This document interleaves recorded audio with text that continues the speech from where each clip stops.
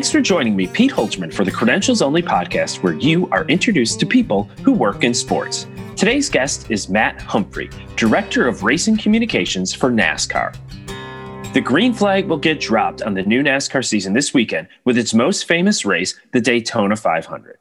From his spot in the infield of the track, Matt will experience a thrill as the race gets underway that keeps him coming back. There is nothing that beats the sensory experience of being in a NASCAR race. It's not just the sound.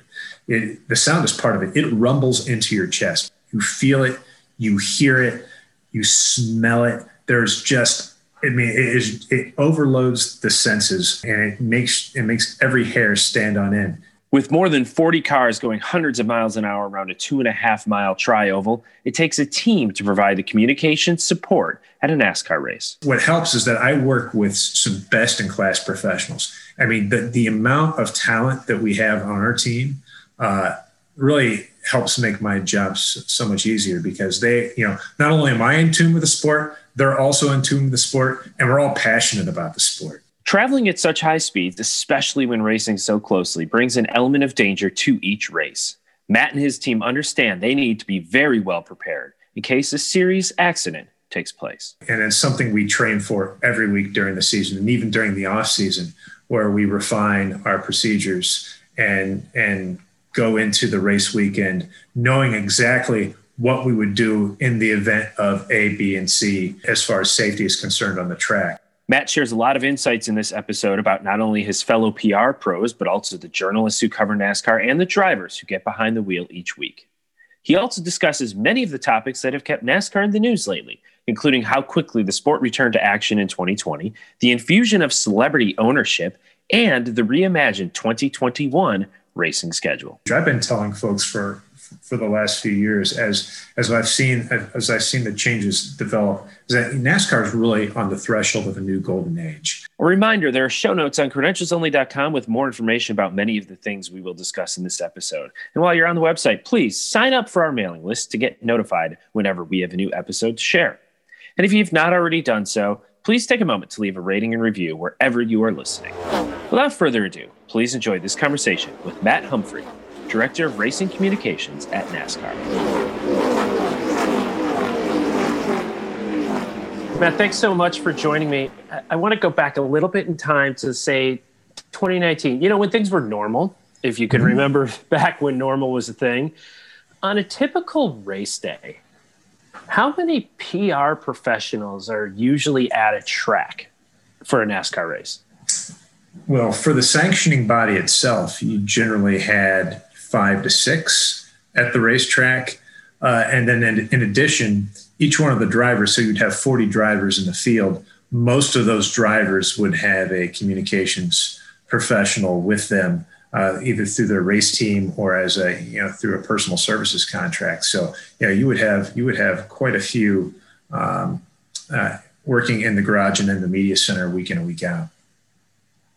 And on top of that, I know some of the tracks have their own PR staffs. Some of the sponsors probably bring their own. Correct. People. So it's a mini PRSA convention right there at a track every weekend. The amount of experience, and the folks who work in auto racing have been around for a while. And so folks, I started out covering the sport, and there are many people who are working in communications ranks for different teams, manufacturers, sponsors, who are around back then. They may have been working with different people, but I worked with them just the same. They helped me out do my job as a sports writer. So but it's a sport that it's a family atmosphere, and so people, once they get into the sport, they don't leave that often. So that's good. It's good to have that wealth of knowledge around to draw from at the racetrack week in and week out. So as one of the NASCAR PR people there, as you said, 5 or 6 of you at each race, what's the level of coordination as you start to get out to all these different PR people? Because ultimately your stories are intertwined. That tire manufacturer, if there's an issue with tires, they're going to be front and center, or someone with a particular driver or a team. How do you guys work between all these other separate entities? Well, it's it was a complex ballet because you have so many different stakeholders involved. But generally, we would have somebody up in race control who would be monitoring the lap by lap competition and would quarterback the effort on the ground. And so you'd have somebody inside the media center then who would work and help relay the message. If there was any key messaging that needed to be relayed on the spot, they would send it out via email and also face to face, hand to hand conversation in the moment. And it was key just to have that kind of interaction. But yeah, you interacted on so many different levels. Text messages, as you all know, they turned out to be a very quick and effective way to get your message out quickly at the racetrack as well. So if you had something arise. Okay, so let's kind of look at a typical race week for you. Let's say the race is Sunday afternoon. When are you getting into town and your other NASCAR team members, that half dozen of NASCAR folks? Sure. So like pre-COVID, and this would have been, and even last year, so it's like 2020, those numbers were lowered significantly. So we'd have like 4 people at the racetrack. But even so, pre-COVID, we would generally arrive in market on Thursday. For a Sunday race, on-track activity would begin on Friday. You would likely have practice and then Busch Pull Award qualifying. And then you would also have maybe a Camping World Truck Series race supporting the event. And then on Saturday, you would have more NASCAR Cup Series practice. You'd have the NASCAR Xfinity Series race. And then Sunday, you would have the big show, the NASCAR Cup Series race, our premier series. And then we'd run the race, hold our press conferences, put out our notes, post to the website, and then we would leave on Monday morning, head back to either the Daytona office or the Charlotte office or New York, Concord, depending where you were located from. So for you personally, are you involved with all those different series that are happening at a given track, or are you simply working on the Cup race? No, personally, I touched them all. And in fact, we are so matrixed as an organization right now that anything that's related under the NASCAR banner as a communication staff, we touch. On my particular role, in addition to supporting the 3 national series, the NASCAR Cup Series, the NASCAR Xfinity Series, and the NASCAR Camping World Truck Series, I also provide strategic support to IMSA, which is our sports car sanctioning body, which is a NASCAR property.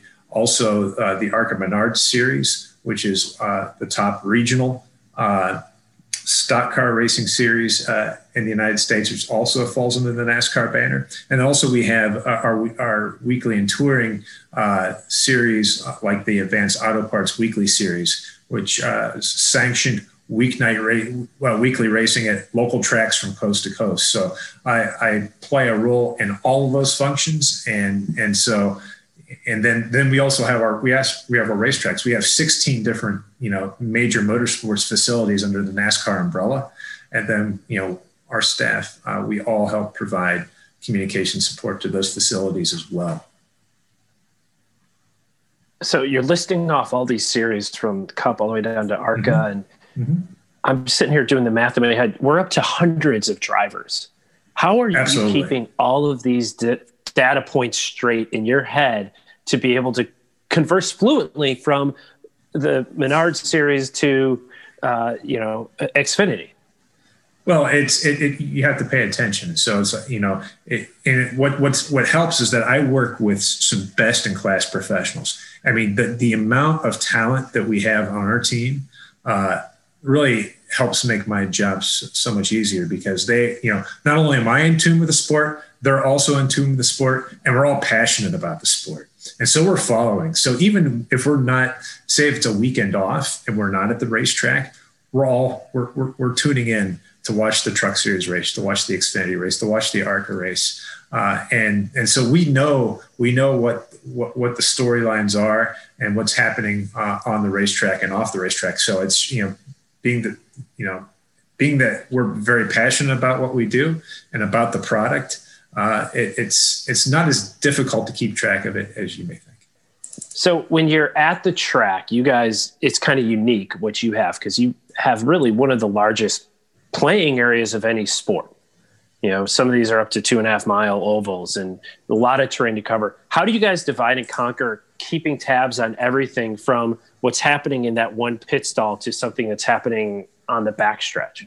Sure. So it's a lot of coordination. So it starts with the person in race control who is monitoring the on-track activity from the tower. And then we're all connected via radio. So we're all listening to the race director, who will let us know if there's an issue on pit road or in the turns. And so that's the person who will call out the caution. So if there's let's just say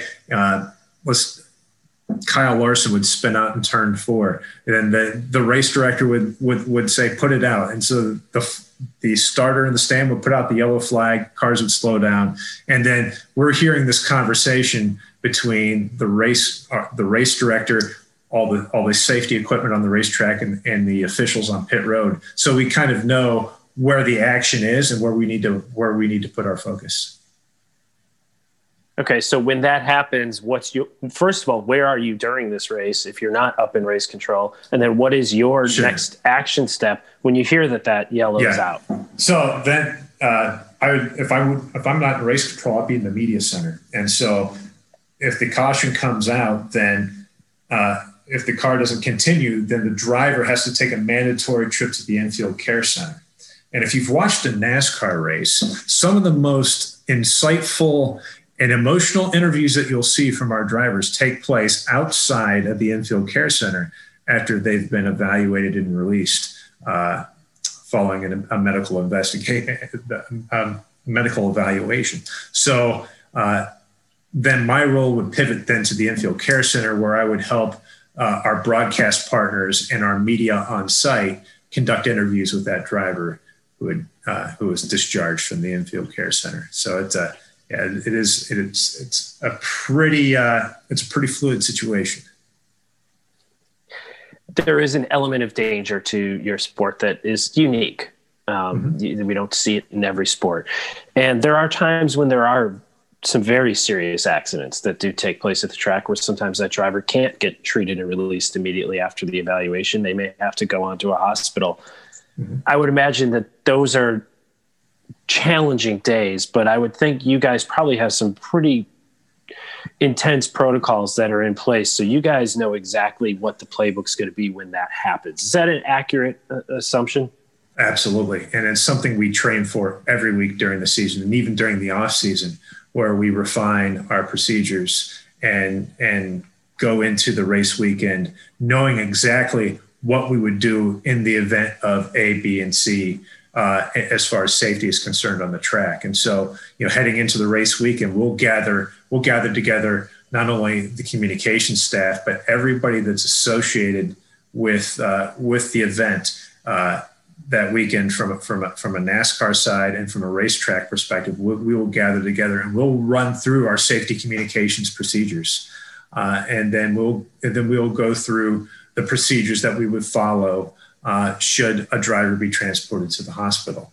And so we go over it so many times that as soon as something happens, then the switch flips, and then everybody's on point. They know what to do, and it helps us maintain a calm presence then to help provide accurate and timely information to our executives, to the media, and ultimately to our fans.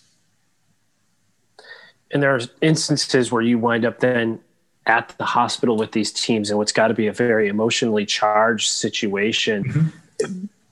Is it an opportunity, though, to be someone, because you've rehearsed it, you have to be that calming presence and be that professional, but also can be kind of helpful to be that familiar face when they're walking into a hospital where they might not know anybody? Absolutely. And it's something where, you help, you're there as a counsel. So you're counseling, members of the race team who've arrived at the facility, executives, family members, and you're helping provide, you're really being a conduit to help provide them the latest information possible and to help them communicate out the message that they want to communicate.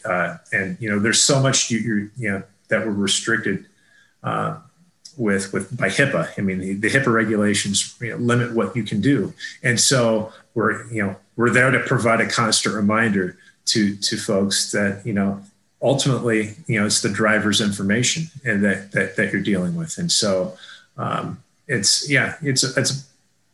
a key part of it is being a voice of calm and a familiar face, and then you're just staying calm and gathering people together, making connections, and then as we pray for a great outcome.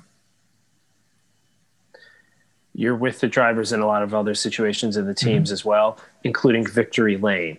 What's the process like for someone when they win, especially if it's something they haven't won before or they've won now at a higher level than they've previously won before?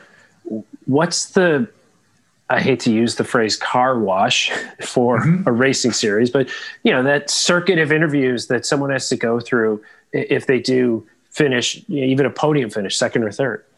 Well, we'll start with race winners. I love dealing with the winners in Victory Lane, and coming up the Daytona 500. The Daytona 500 winner will do upwards of 4 to 4.5 hours of media at the end of the race. So they'll they get out of the car, they celebrate in Victory Lane, the confetti is flying. Everybody's going crazy. They're getting pelted with beer and Gatorade and all sorts of fluids that are flying around through various bottles. And then the live TV broadcast partner will come and get that on the spot interview. And then our radio partner MRN will come in and get their interview. We'll back away. The driver will receive the trophy, take some photos with family, with his or her teammates, and then we start the car wash with local media in Victory Lane. We'll have a gaggle of local media in Victory Lane, and then one-on-one interviews. So let's say Sports Center's on site. So we'll set up a talk back with Bristol from Victory Lane, and then we'll do talk backs with our broadcast partners FS1 and NBC. And then one-on-ones with other broadcast outlets that are on site. And then once that's all said and done, we'll pull the driver away. We'll take them by golf cart to the media center, where they'll probably spend anywhere between 30 to 45 minutes talking to the deadline media in the media center. They'll hold a press conference. And then once that press conference is complete, they likely will have more sit-down interviews. So it could be Sunday Conversation with ESPN. NASCAR Productions will sit down and gather content that they can use to promote throughout the year. And then the broadcast partners sometimes will like to also have that sit-down, that two-camera shot that allows them to tell the deeper story of the race. And so, yeah, it's a lot of work for the driver, but if you win the Daytona 500, guess what? You're not complaining about it too much. They're pretty happy to be able to talk about winning the Great American Race. In second and third, I want to touch on that, but even there could be, especially in a race like Daytona, someone could be right at the front of the pack and wind up finishing 10th or 12th, and second or third, they have a place they need to go. But if they're 10th or 12th, do you end up chasing guys who are trying to just get on the hauler and get out of town? Well, pre-pandemic, we set up a system where at the end of the race, we would set up a bullpen on pit road. And so the top 10, the drivers who finished second through 10th, plus any other additional storyline drivers. So let's take that example. If a driver was leading the Daytona 500 heading into the last lap, but ended up getting washed out in the draft and finishing 12th, but was still a key storyline, then we will stop them on pit road and then we will bring them down. And so we'll have members of the communications team. We'll walk up and down pit road and we'll bring everybody down to the bullpen. And then we'll have our core media will be stationed inside that bullpen, and the drivers, they'll spend 10 to 15 minutes there at the bullpen and answer questions. And then you mentioned earlier that your day isn't done. You then are going and cranking out notes on these guys. What are some of the notes that you're putting together after a race about drivers? Well, personally, from my end, most of the notes are for executive prep documents, and so we'll help prep executives for interviews leading into the next day. But our team at NASCAR.com will be cranking out materials. We have the NASCAR Wire service that will be cranking out content that will be distributed to websites and newspapers from coast to coast. We put together video news releases that we send out to local broadcast media across the country. That includes, highlights and sound bites from the day's events. And so there's a lot that goes on once that's all said and done. So if you get to the track on Thursday and the race is Sunday, how much time from that arrival Thursday till takeoff really Monday morning are you spending at the track? Most of it. There'll be times like on a Friday. I mean, depending on the day and the schedule and the number of series that you have on track, you could conceivably be at the track anywhere between 12 to 16 hours, depending on the day. Post-COVID, we've eliminated most practice and qualifying, and so our time at the racetrack is actually much shorter. But before the pandemic, it was definitely a day-long investment at the racetrack, and but yeah, you're always hopping, that's for sure. How do you pass the time during a rain delay?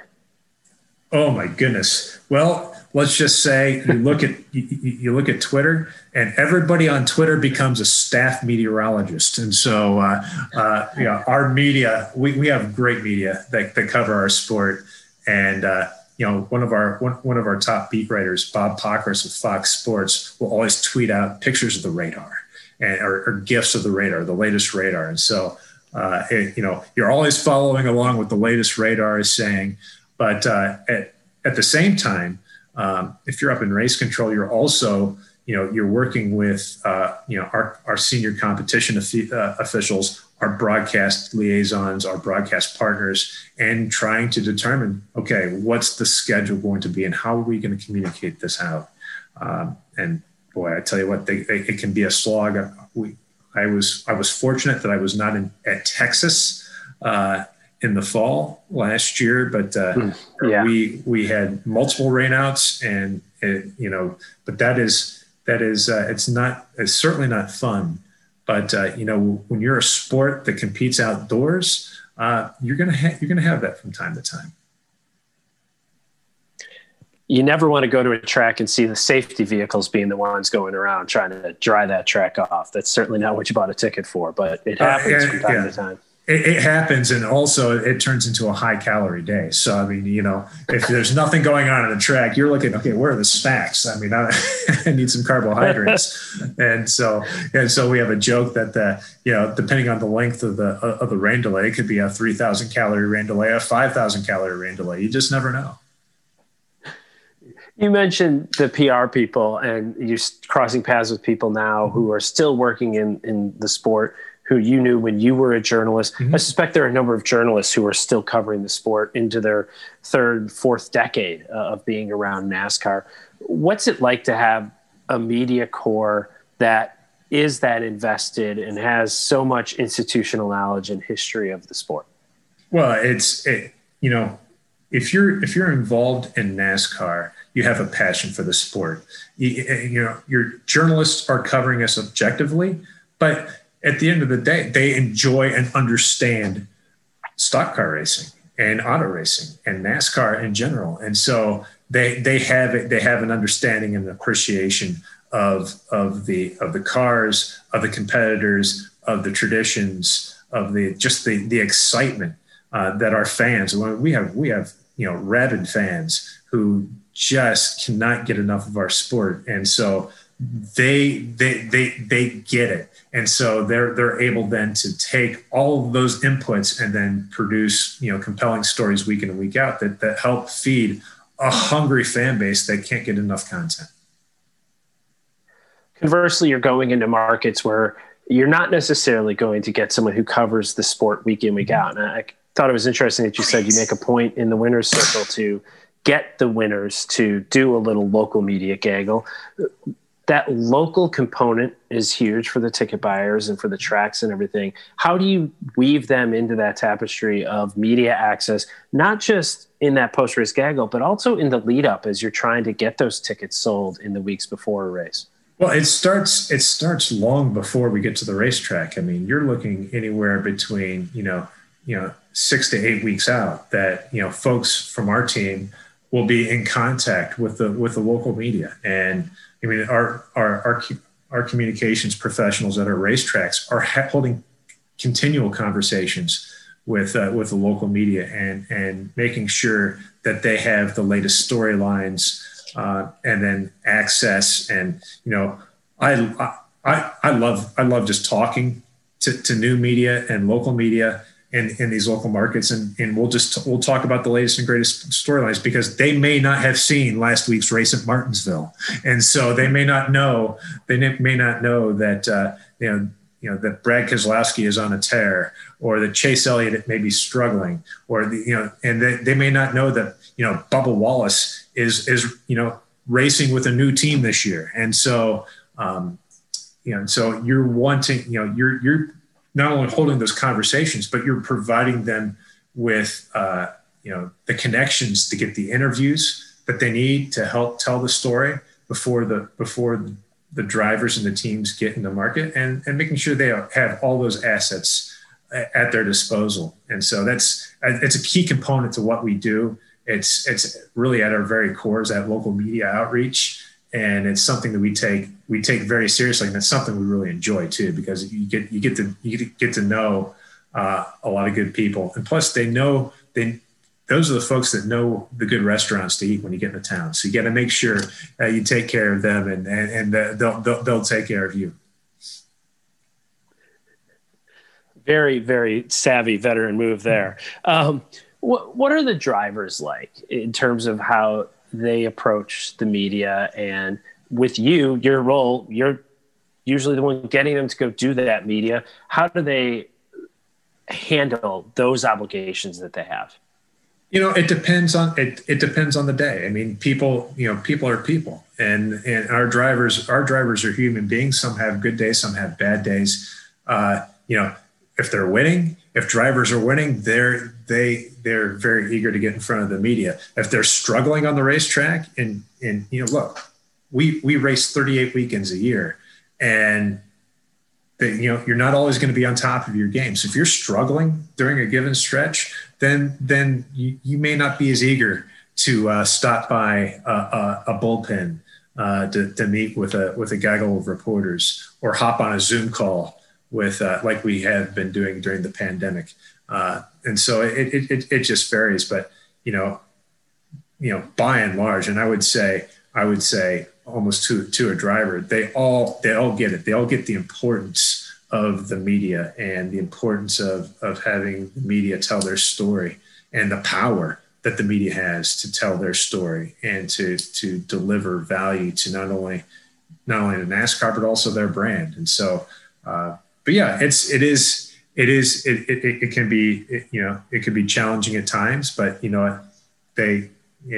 it's also very rewarding. And so, that's how it goes. There are probably some drivers who kind of worked their way up, stepping stone through different series.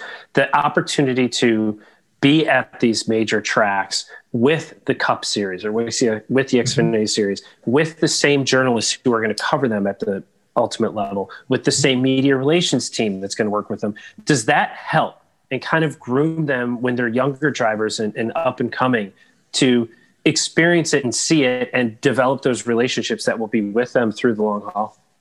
Absolutely. And you look at the multi-generational drivers that we have in our sport. I mean, Dale Earnhardt Jr., he's retired now and in the broadcast booth, but I mean, Dale Earnhardt Jr. grew up at a racetrack. Kyle Petty retired. He grew up at a racetrack. A driver today that is really germane to this conversation would be a guy like Harrison Burton. Harrison Burton is the son of Jeff Burton. When I first started at NASCAR in 2011, This kid held a press conference, and literally, when I say he was a kid, I don't think he was 11 at the time, but he was racing, I think, Legends cars at Atlanta Motor Speedway, and he came in and held a press conference. And I'm sitting back there, and his dad is a great talker, a great interview, but I'm sitting back there, and this kid was a professional. I mean, he's sitting there answering questions, kind of joking playfully with the media, and just talking up a storm. And I said, "Boy, this is." But then again, as he comes up through the ranks, and he's moved up the ladder into the NASCAR Xfinity Series now, which is the tier below the NASCAR Cup Series. And you can see how it's paid off. It's been fun to watch him mature, and it's been fun to watch other drivers who've taken that path.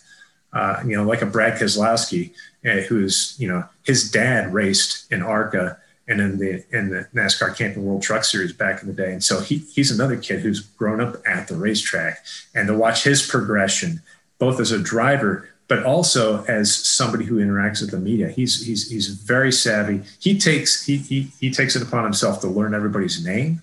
And so if somebody asks him a question in a press conference, he always answers by responding with their name. It's a great move. But again, that's just, you can tell he's somebody who appreciates the hard work it's taken to get to this level. The teams are independent. NASCAR is the governing body, so the teams are independent and the drivers work within these teams. So there's occasionally some animosity, whether it's between teams or even drivers or towards NASCAR, which probably puts you in an awkward spot from time to time. How do you navigate those situations? Well, I think the key is to have broad shoulders and know that the darts are going to fly from all directions when you're the sanctioning body. Nobody likes the referee, right? So, NASCAR is essentially the referee of stock car racing in the United States. And so there will always be issues that arise. The competition is fierce between our competitors, and you deal with those issues. But the beauty of our sport is that it's a family sport. It's a family-run sport. The France family founded NASCAR in the 40s and still runs NASCAR today. And when times get tough and when crises arise, you will not see a group of people bond together faster than the NASCAR garage. And the competitors will all rally around each other and support. And we saw that happen as an industry last year when the pandemic hit, and we had to find out how we're going to get back to racing. And so it took a concerted effort by everybody in the industry, from the manufacturers to the teams, to the drivers, to the tracks, to the broadcast partners, to their sponsors, and to really, and to, working with the different, the different government entities like the CDC, just to be able to put our sport back on the racetrack in a safe and responsible manner. And so, you're going to have those spats over inspection in the garage area, but those things pale in comparison to the bigger picture. And when those big picture crises develop, then the NASCAR community rallies together quickly and really knows how to pull it all together to form a strong bond and a strong product on the racetrack. You mentioned some of the legacy names on the driver's side. There are legacy names on the team ownership side as well. Some of them having been drivers, but just having been around, not even just NASCAR, but motorsports for a long time. Mm-hmm. However, I'm seeing names like Pitbull, Michael Jordan, Floyd Mayweather getting involved. What does this infusion of celebrity ownership mean for you and NASCAR as a sport? Well, it shows that NASCAR has a great future. I've been telling folks for the last few years, as I've seen the changes develop, is that NASCAR is really on the threshold of a new golden age. And seeing this new participation from an ownership standpoint is just yet another sign of it. And it shows that, NASCAR is growing, NASCAR is vibrant, NASCAR is inclusive. Adding in Michael Jordan, adding in Pitbull, seeing these folks come together and really all with one common goal, and it's to beat the other person on the racetrack. And so we all like to race. We all want to outdo each other week in and week out on the racetrack. But no, it is a sign. It is a sign that the inclusivity and diversity efforts that we're making as a sport are really starting to pay off, and people are seeing. I think it's really opened us up to a broader audience, both from a fan standpoint, but also from a sponsorship and a team ownership standpoint. So it's been great to see. And guess what? We're only getting started. And there's a lot of change coming. And there was the merger with International Speedway Corp, which didn't get to probably get its full legs going because of COVID. But then beyond that, you guys put out a 2021 calendar that doesn't look like a calendar we've seen before. Not only some of the different tracks that you're visiting, but there are road courses, there are rovals, which I'm going to need you to define a roval. You're putting dirt down in the middle of an asphalt racetrack. You guys are really trying to come at this a different way, it seems. What's the genesis of this kind of revolution to the way we've seen the sport in the past few years? We haven't had this many venues added to the NASCAR schedule since 1969. The new venues, and so NASCAR is being bold and making these moves to really introduce or reintroduce our sport into new markets and in different ways. I mean, road course racing. When I first started following NASCAR in the 80s, I mean, NASCAR. The road course racing was kind of like it was an oddity.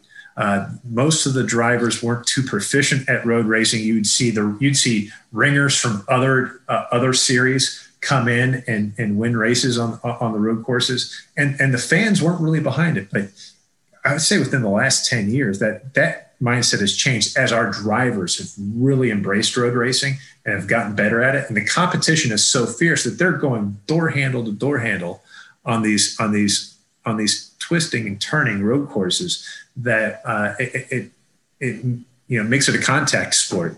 And so when you have contact, you have conflict. When you have conflict, you have stories. And when you have good stories, you're going to have a lot to talk about. And that drives and moves the needle. And so it's been fun to watch. So, but to answer your question, a roval, Charlotte Motor Speedway is their road course layout is a roval. It's run partly on the infield and part on the oval. So they'll go through, they'll drive through the infield, come up onto the racetrack and run on the oval full speed. And then they'll have to brake really fast to go through a chicane, get back up on the oval, come back down through another chicane, go past the start finish line. And so it creates a lot of different action, a lot of different action points around the track, a lot of opportunities for passing and contact.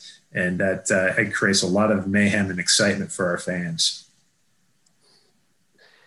You touched on this a little bit, but I'd like to do a deeper dive, if you don't mind. Mm-hmm. The return of NASCAR after the COVID layoff. You guys were among the first and probably the first of the major sports. I know bull riding and a few others came back a little earlier, but you guys came back quick. You guys were back in mid-May, and you had to do some aggressive changes. You talked about whittling everything down to being a single day event and adding some midweek races. So there was a lot. It wasn't just let's get back and try to do what we do, but it was let's do this as smartly as we can.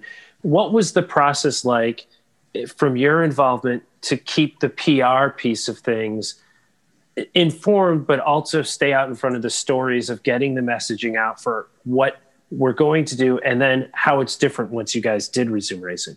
Well, actually, the foundation was started, right away when we had to halt racing. Our executives got together and they, really sat down and said, we need to find a way to get on the racetrack as soon as possible in a safe and responsible manner. And so as they were working on that, there were also initiatives around iRacing and our Pro Racing Invitational, the iRacing Pro Racing Invitational that came together during the pandemic which allowed us to televise, NASCAR competition, but it was virtual. And so you would have like 1 million people tuning in to watch a video game on a Sunday when they would normally tune in to watch a NASCAR race. And in fact, I think you had 6 of the 7 highest esports broadcasts of all time were part of that eNASCAR iRacing Pro Invitational Series. And so that was part of it. And so as a communications team, we were telling that story. We were making aggressive outreach to local media to let them know that A, this was happening, and B, we made our drivers available. So we would have Zoom interviews leading into the event and then after the event to help tell that story. Then you also had the pandemic response. And so we had several elements within the NASCAR community coming together, producing PPE and other needed supplies to help in the effort. In fact, Eric Jacuzzi, one of our engineers at the NASCAR R&D Center, he got together a team, and this is just on their own. He got together a team and said, okay, what can we do with this equipment that we have at the NASCAR Research and Development Center to help in this fight? And so they said, we have these brand new 3D printers that we have to help manufacture parts. Guess what? We can put those things to work making face shields for our essential frontline workers. And so literally there was a team of folks, as everybody was on lockdown, there was a team of folks that were circulating in and out of the NASCAR Research and Development Center making face shields. This is on their own time. And supplying those face shields to the hospitals and other first responders across the Carolinas, and then ultimately across the country. So that was another thing. So all the time we were staying in contact with media, telling that story. So then when it came time for us to get back on track, we were already talking with our media, and we were then coming up with a plan. Okay, how are we going to do this without media centers being open? Because we were not allowed to bring our media back into the infield, into the media centers. And so we had to find a way to help the media tell our story in the best way possible without having that access that they're used to having. And so we created a virtual media center on our media website, NASCARmedia.com, which had all the live timing and scoring. It had the scanner feeds from the competitors during the race, and we had dedicated camera angles of the racetrack that were exclusive to media, so they could have access and they could see things that you might not be able to see on the TV broadcast. And then we were able to open up our press box on the outside of the track to just a handful of media. We're thinking like 5 or 6 media members, and so it became a pool report essentially. And just so we could have media that had eyes on the racetrack. And so we operated under those type of protocols then for much of the remainder of the season. And then finally, by the time we got to our championship race weekend at Phoenix, we were able to allow a limited number of media to return to the media center, just a handful to come inside. And then we brought in the winning driver from each of the championship races into the media center for the press conference.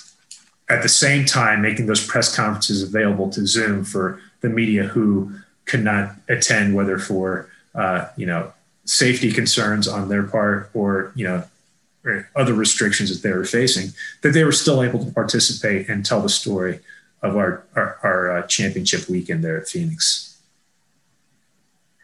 There was a lot of best practices sharing between sport entities throughout the pandemic as everybody tried to figure out how to restart. How much were you able to do that with other leagues, and in particular other motorsports? Do you talk regularly to, say, IndyCar or Formula One and other racing circuits about what it is that you guys are all trying to do?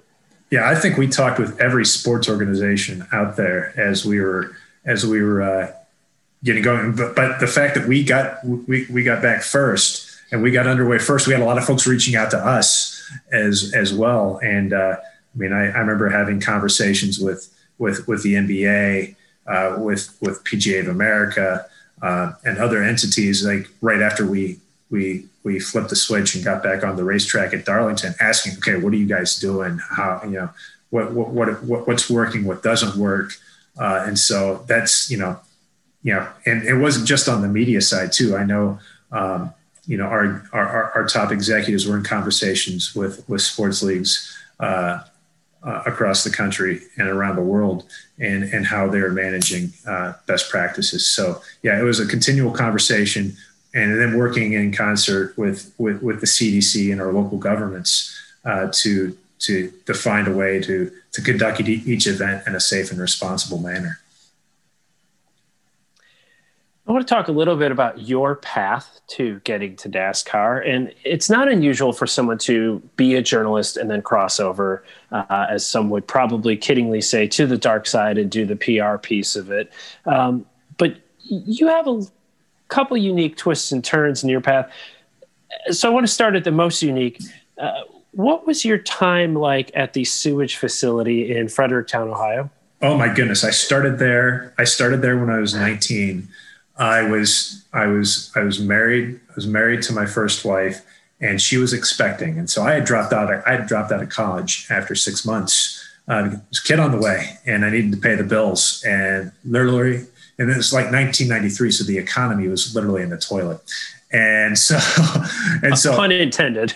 All puns intended. And so really the only place I could find a job was at the Village of Fredericktown sewage plant. And so yeah, that was something. And then we ended up having 2 kids within a span of about 18 months apart. And so 2 little kids, medical bills piling up, kids, they get the sniffles and everything else at that age. And so you had a lot of bills. And so I needed to get a second job. I mean, that's, I had a good job there at the sewage plant, but I needed to get a second job. And so I answered a 1 ad in the newspaper. Kids, look that one up. Look that one up on the Google. But I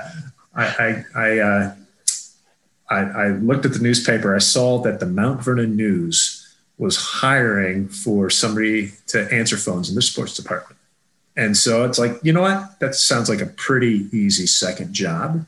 I think I'll call them up and see if it's a possibility. So I was hired on to answer the phones to Mount Vernon News. And I would say maybe a week into the job, the sports editor comes up to me and goes, "Hey, do you know how to write?" And I said, "Well, I can start my sentences with a capital and end up with a period." He goes, "Well, it's high school football season. There's a game Friday night. Do you want to go cover one and see how you do?" It's like, sure, why not? I had nothing to lose. And so he assigned me to the Clear Fork Colts versus the Lexington Minutemen in Belleville, Ohio, on that fall evening. And I remember coming back, writing my story. It was horribly written. It was probably about a 25-inch story. I'm sure that it's full of typos, sentence fragments. It was probably the worst thing ever written. But I know after experiencing that night and the euphoria of being able to file a story on deadline and putting the paper to bed, that's like, I want to find a way to do this with the rest of my life. And so at that point in time, I was working part-time at the newspaper, full-time at the sewage plant, and then really volunteering to cover anything and everything at the newspaper. And, the Mount Vernon, Ohio is not too far away from Lexington, Ohio, where Mid-Ohio Sports Car Course is located. And so then CART, which was the rival IndyCar series at the time, raced at Mid-Ohio. Then you had Superbikes and other series. And I'd like, if there was a race in town, I went to the sports editor and said, "Hey, do you mind if I go cover this?" And they said, "Sure, why not? I'll get you credentialed." So it got me credentialed, and I would go and write about auto racing on my spare time. Really wasn't getting paid for it. So I was able to start building up a collection of clips, of auto racing clips. But also I was doing a lot of high school football, girls basketball, girls soccer, little league baseball, little league softball. Anything and everything that I could cover, I covered. And, and I was getting about 4 hours of sleep a night because I put everything into it. And so I would get home from the newspaper, maybe 11 o'clock at night, maybe closer to midnight. And I'd have to be at the sewage plant by 7. So I would sleep on the couch, lamp on, television on, so I wouldn't get in too deep of a sleep, so I could wake up and get to work the next morning, put in a shift at the sewage plant, get off at about 3:30, and then come home, shower off the crap, and then drive into Mount Vernon and go back to work at the newspaper. And I did this for I would say about 3 years, and it took a physical toll. And so I finally got to the point and said, I can't do both. I had to pick one or the other. And I gave myself about a 6-month window to really to make a go of it. The internet was it was a burgeoning thing then in 1999. I mean, websites, it took 10 minutes to load. Email was on a grayscale monitor. And it's hard to even remember back in those times, but I started sending my clips out to different newspapers and the websites. And sure enough, a newspaper, I don't know why, I don't know how, but a newspaper in St. Joseph, Missouri said, you know what, we need a sports writer. You want to come out and work for us? And guess what? We have a NASCAR track that's going to be opening up pretty close by in a couple of years. We'll get to cover that too, in addition to some small college athletics and some high school sports. It's like, okay, sure. Packed up the family. We moved out to Missouri, and it turned out that the publisher of that newspaper, the St. Joseph News Press, David Bradley, he was best friends with Stan and Randy Herzog. And Stan and Randy Herzog owned a NASCAR team in what was then the Busch Series. It's now the Xfinity Series. And they had this guy driving for them that nobody had heard of, and they needed coverage for their guy. And so as a favor to his buddies, Mr. Bradley said, would you mind calling this guy before and after all of his races and just writing a small story on him? It's like, sure, I don't mind. Turned out to be none other than 7-time champion Jimmy Johnson, who just retired from full-time NASCAR competition last year. And you want to talk about a fortuitous break. I learned so much during that point in time it was really my first chance to cover NASCAR.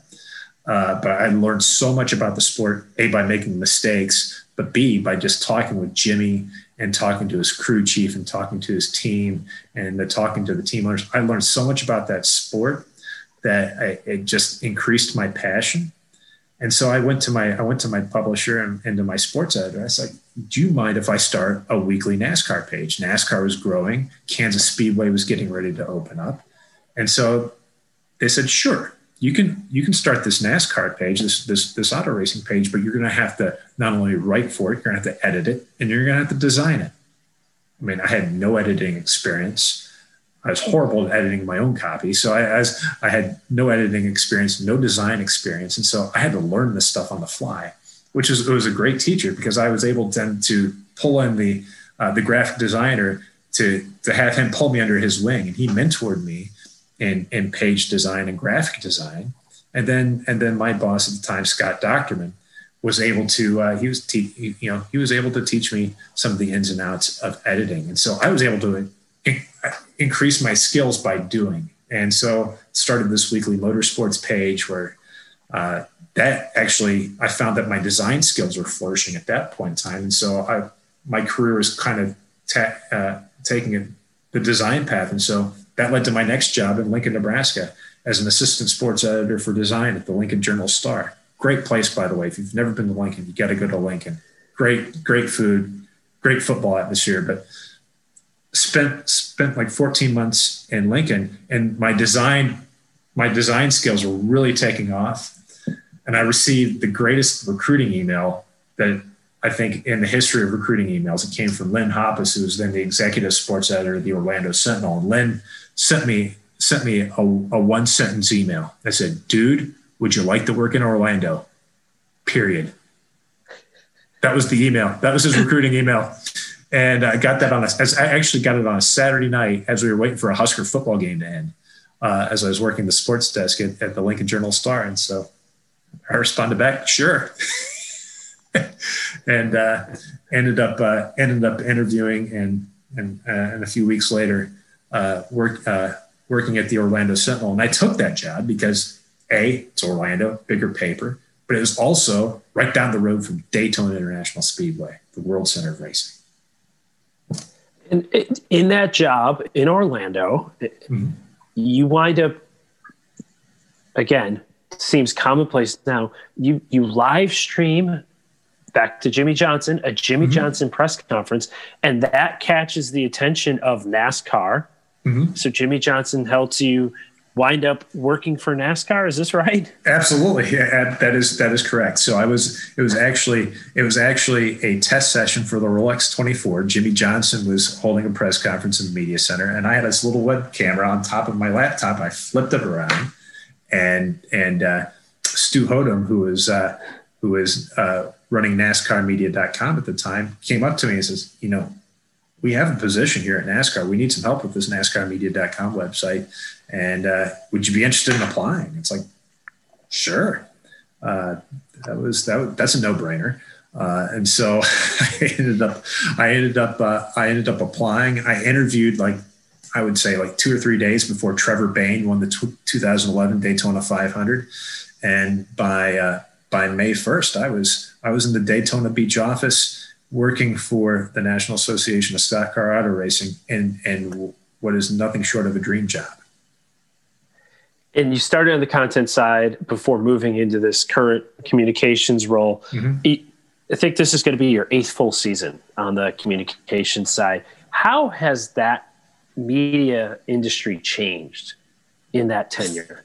Oh my goodness. I mean, it's, you know about Moore's Law, where they talk about, the technology, changing every 2 years, the amount of semiconductors, and the semiconductor technology improves every 2 years. Well, it seems like it's improving every 2 minutes on the media side. So, I mean, social media was a thing when I started at NASCAR in 2011, but it wasn't quite the thing it is today. And so social media has changed dramatically in that period. But newspapers were kind of falling away at that point in time, but they were still hanging around. But websites were just coming on board. You would have a few dedicated motorsports writers who had their own website, but now there are a lot of NASCAR dedicated websites that are out there covering the sport. So that's changed.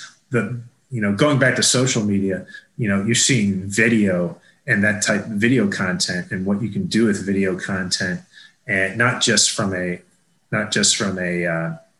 communication standpoint, but you see brands and teams and using paid social to really help build their product. And so there's so many different ways. It's really difficult to keep up. But at the core of it though is that a good story is a good story, and you just have to learn how to tell a good story across more platforms than you ever had 10 years ago. And so it's just a matter of keeping up with the different platforms and applying great storytelling to those platforms, and just giving people the access and the assets that they need to tell those stories on all those different platforms.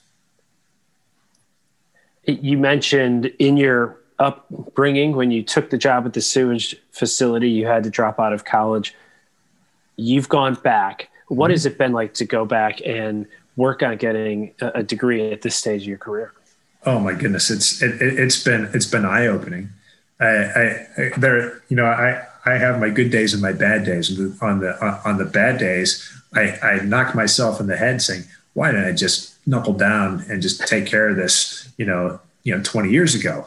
But on the good days, it's like I'm learning some interesting stuff, and and it's really it's not going to be, I don't think, impact me professionally, but just personally, I'm being exposed to so many different things that I wouldn't have even considered 10 years ago, let alone 20 years ago. And so you just get exposed to different people, different philosophies, different paths. And I think ultimately it's going to help me become a better storyteller and really just to be a more well-rounded person. So I've been enjoying the process from start to finish. A few quick hit questions for you before we go. First of all, do you ever get to drive these tracks?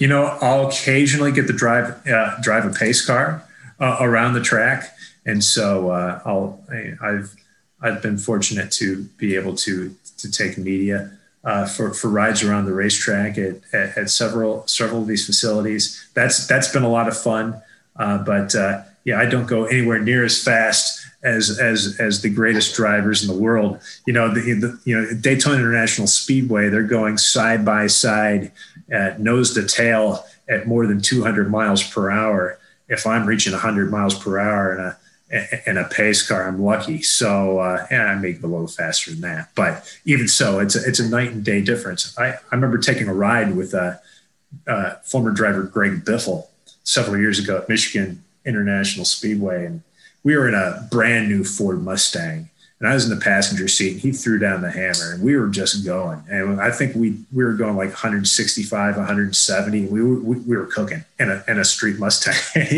he turned around and he goes, now imagine doing this for about 3.5 hours and about 20 to 30 miles per hour faster. Welcome to my world. How would you describe the sound when you're in the infield during a race? There is nothing that beats the sensory experience of being in a NASCAR race. It's not just the sound. The sound is part of it. It rumbles into your chest. When 40 cars are coming down the straightaway to take the green flag for the Daytona 500, you feel it in your chest, but you feel it, you hear it, you smell it. There's just, it overloads the senses and it makes every hair stand on end.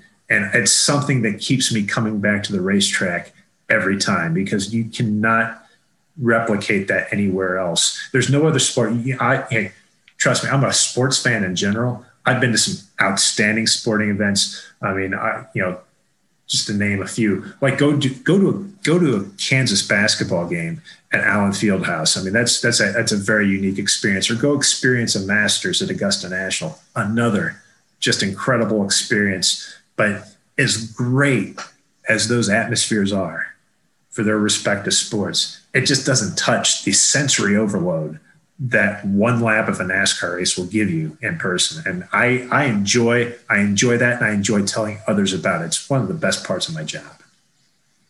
What advice would you give to someone who is seeking a career in either sports communications and or NASCAR? No, it's all about relationship building.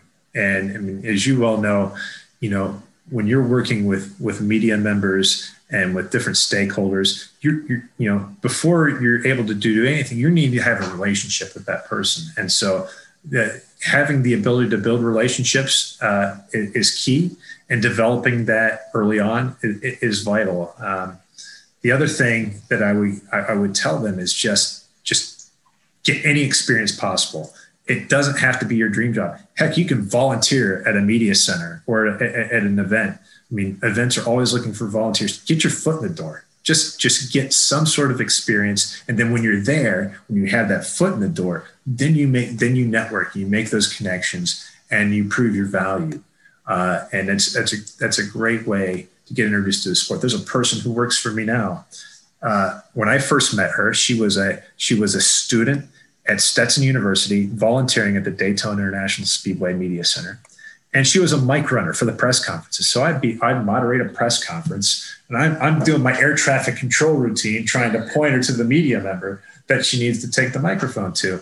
And now that person is one of our most talented individuals on our industry communications team, who deals with scheduling drivers' time and helping our drivers and our race teams communicate effectively with the sanctioning body. A superstar. And so it's, again, I hold her up. Her name is Samantha Zarek. I hold her up as kind of the poster child of what to do to get involved in sports communications. You just have to be present, and then when you're there, network and make those connections. I close every episode of Credentials Only with the same half dozen questions for everyone. I call it the set pieces. And I start by asking, what are podcasts or newsletters that you are using to stay informed and stay educated? Well, from a NASCAR standpoint, the Dale Jr. Download is one of the best podcasts, if not the best podcast out there. Dale Earnhardt Jr., longtime most popular driver in the sport, launched his own podcast a couple of years ago, and it's like 2 hours of appointment listening every week. He'll usually have he'll recap the previous race weekend, and then he'll interview somebody who's either in the sport or somebody who is retired from the sport. But there's always some fascinating insights. He's such a great podcaster, and it's always entertaining from a NASCAR standpoint. But from just an overall personal standpoint, I enjoy listening to Barry Ritholtz and his Masters in Business podcast. I mean, the wide range of executives in economics, finance, and business that he talks to week in and week out. I don't understand it all from time to time, particularly when you're talking about deep financial theory. But boy, the breadth of experience and knowledge that you can learn from that podcast it's been very influential to my past. So I would recommend that if you're interested at all in economics, finance, and then business. It's a fascinating listen. Who are your most valuable follows? The social media posts you don't want to miss? Well, it starts on the NASCAR side, and you may laugh at me, but it's a guy named NASCAR Chasm, and and he's a fan. He does some freelance work for NASCAR.com, but he is the funniest individual in the history of Twitter, and that is not hyperbole. If you're a NASCAR fan and not following NASCAR Chasm, there's something wrong. The wittiness of the posts and his just the timing it's comic genius, and it always leaves me in stitches. In fact, today our friends at IMSA posted a full field photo on Twitter for the upcoming running of the Rolex 24 this weekend, and he posted something in response saying, "Confirmed, no Bernie Sanders sightings. Safe to move on." Boom. So that is one of my.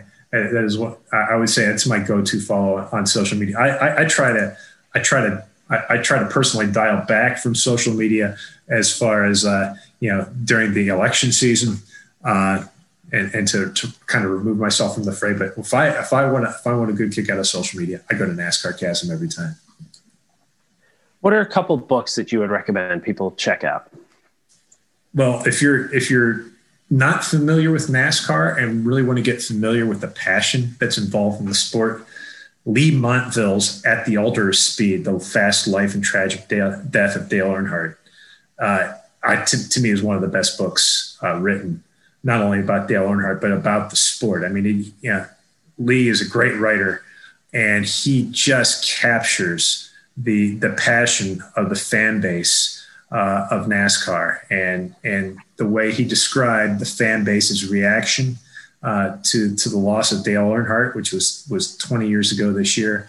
I mean, it is accurate, and it really just gives you a good sense of a good thumbnail sketch of the history of the sport. Also, Jay Busby's Earnhardt Nation is another good read on that subject. On a business front, one of the favorite books I've read in the last few years is The Four by Scott Galloway. It's a very interesting read, and he breaks down really what the secret sauce is for Amazon, Apple, Facebook, and Google, and how each one of those properties has been able to focus on an essential human emotion or drive to really build dominance in their space. And if to do business in the digital age, you really have to understand what makes those companies tick, and he does a really good job of doing that. And then so those are two great reads. What would you consider your cheat code or your best life hack? Oh, I would say being, when I travel to the racetrack week in and week out, I wear a black shirt and black pants every day. That's one less thing I have to think about. So when I get up in the morning, pick up the black shirt, put on the black pants, put on my belt, shoes, I'm out the door. I'm ready to go. Don't have to think about it. I can get on to the most important business of the day, and that's telling the story of our sport. It also makes packing a lot easier. So you're winning on a couple fronts there. Without a doubt. When I first started going on the road, I would overpacked and I would stress about packing. Yeah, ask my wife. She would always bust my chops. Why are you stressing so much about packing? Then it's like, you know what? You're right. I'm just going to simplify it. And so, put in 3 or 4 black shirts, 3 or 4 pairs of black pants. Make sure you have the socks and everything else packed, and we'll call it a day. There you go. Yeah. Your favorite sports memory as a kid? Well, it has to be walking into Old Cleveland Municipal Stadium with my dad for that first time. I mean, that massive monstrosity of a ballpark. It was a toilet, but in Northeast Ohio, it was our toilet. And we certainly loved it. But I remember the first time I walked into that stadium and walking through the concourse and then seeing that large field, that large baseball field. I mean, I played Little League baseball, but it was bigger than anything I've ever witnessed. And it was so green. Little did I know that they actually had to spray paint that grass frequently in order to keep that green color because of the Lake Erie weather was not conducive to growing grass. But I would just remember just being in awe of that stadium. I don't even remember who the Indians played that night, but it was something that I'll never forget. Just that first time walking through and just seeing that field for the first time. Yeah, I was hooked as a sports fan. Do you keep your credentials? And if so, where is that collection? Oh my goodness. Now that's a really interesting question because I used to keep my credentials and I'm sure I have a box of my credentials still up in the attic, but I don't as much anymore. But there is one that I have saved, and that is and it actually isn't my credential, it's actually my wife's credential from the 2012 Rolex 24. We were not married at the time, but she was there working the event for ASAP Sports as the transcriptionist. And my boss that day said, "Hey, Matt, we've got this gal coming in to do transcripts for our post-race press conferences. You have one job, keep her happy." And I took his advice to heart. And sure enough, a few months later, we were married. And we're actually getting ready to celebrate that 9-year anniversary from when we met here coming up in a few short days. Well, congratulations on the anniversary. And Matt, thank you so much for the time. I really enjoyed the conversation and learning more about not only your background, but also what you do with NASCAR. Well, Pete, thank you for having me, and thanks for having this podcast. I mean, the diversity of disciplines that you have represented, it's impressive, and I look forward to catching up on the back catalog as I commute back and forth to the World Center of Racing. Good luck at Daytona. Thanks so much. Thank you. Take care now. Matt's passion for his work and for racing is palpable, and I really appreciate him sharing so much with us on this episode. Thanks to you for checking out this episode. Don't forget to visit credentialsonly.com for show notes with more about what we discussed. And while you're there, drop us your email so we can slide into your inbox when we have a new episode to share. If you like what you heard, please do us a favor and leave a rating or review wherever you're listening. And don't forget, you can follow us on social media at Credentials Only on Twitter, Facebook, LinkedIn, and Instagram. Mike Miche edits Credentials Only, which is a Holter Media production.